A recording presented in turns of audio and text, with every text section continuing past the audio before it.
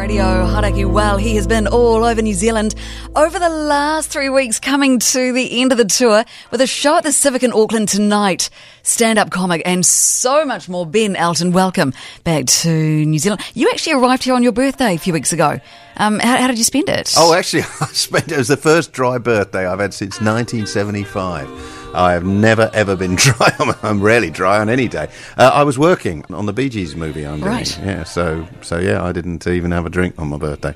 Birthdays are bollocks, for God's sake. I can make any day a birthday. And being asked to do a Bee Gees biopic as your next project by Barry Gibb himself. I mean, how exciting. That was lovely, but particularly touching because Barry did specifically. I mean, Hollywood, obviously went to him, and they've been going for years to do a Bee Gees movie. And, of course, since the incredible success of the Queen movie, that's become sort of more imperative. And when he finally said yes, he said, well, but I tell you, you've got to get to write it. So it was a wonderful, touching thing. We'll see how it goes. It's an exciting commission. Ken Branagh's directing. Wow.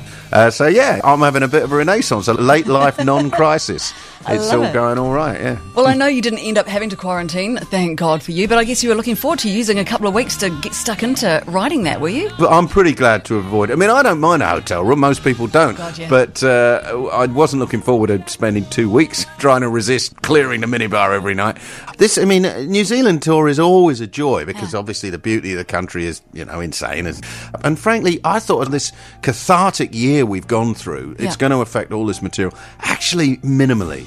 The millennial habit of sharing all food, every menu is a sharing menu. I was doing a routine about how much I hate having to share my condiments with the other people at the table. And now, after COVID, here we are, we've got a whole extra level of trying to avoid touching anybody else. So comedy is always there. I have no problem adapting what was the 219 tour for 221. People can say, I bet you were having a great time. Donald Trump and Boris Johnson, they must be a gift. No!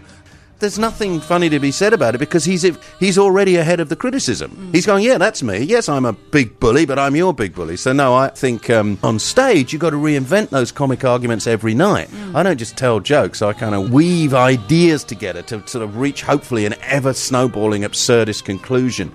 It sounds terribly pompous. There's nothing more boring than describing comedy. You've got to hear it. And you can tonight at the Civic Comic. Author, UK icon Ben Elton playing in Auckland tonight and back with us next after Garbage on Haraki. The Stupid Girl, Garbage, Radio Haraki in concert tonight. After 16 dates all across New Zealand, you can see him at the Civic this evening. Stand-up comedian Ben Elton. Ben, do you do the same show every night, or do you kind of sort of change it up and improvise depending on the city and the crowd? Yeah, of course there's improvisation on stage, and sometimes you might even come up with a whole new riff.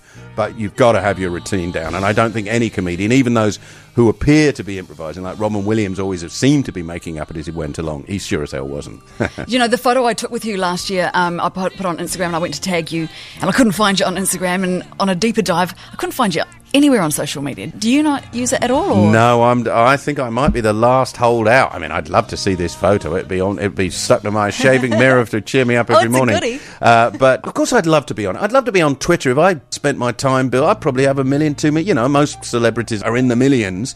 But I value my sanity too much. The benefit of being on the media, which is I could tell people who are interested in me, this is what I'm doing, would be far outweighed by the horror of opening yourself up. I spend my life avoiding hecklers and bad reviews. I've been trolled since I first started. I have literally been trolled through my whole career by professional trollers. I don't want to invite a whole world of amateurs to be joining in. And then there's also, if I was on Twitter, I'd want to write something clever each day, and I'd be in a constant essay crisis.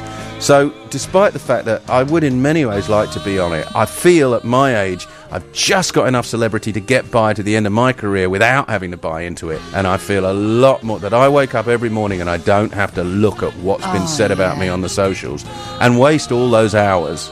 I think I made the right decision personally. Yeah, I reckon it'd be a way happier world, without social media. Ben Elton, what an honour to have you, and you can get tickets for the final few shows on this tour now through Live Nation. See him at the Civic in Auckland tonight. Ben Elton, thank you so much for stopping by. It's a real pleasure to chat. I always love it.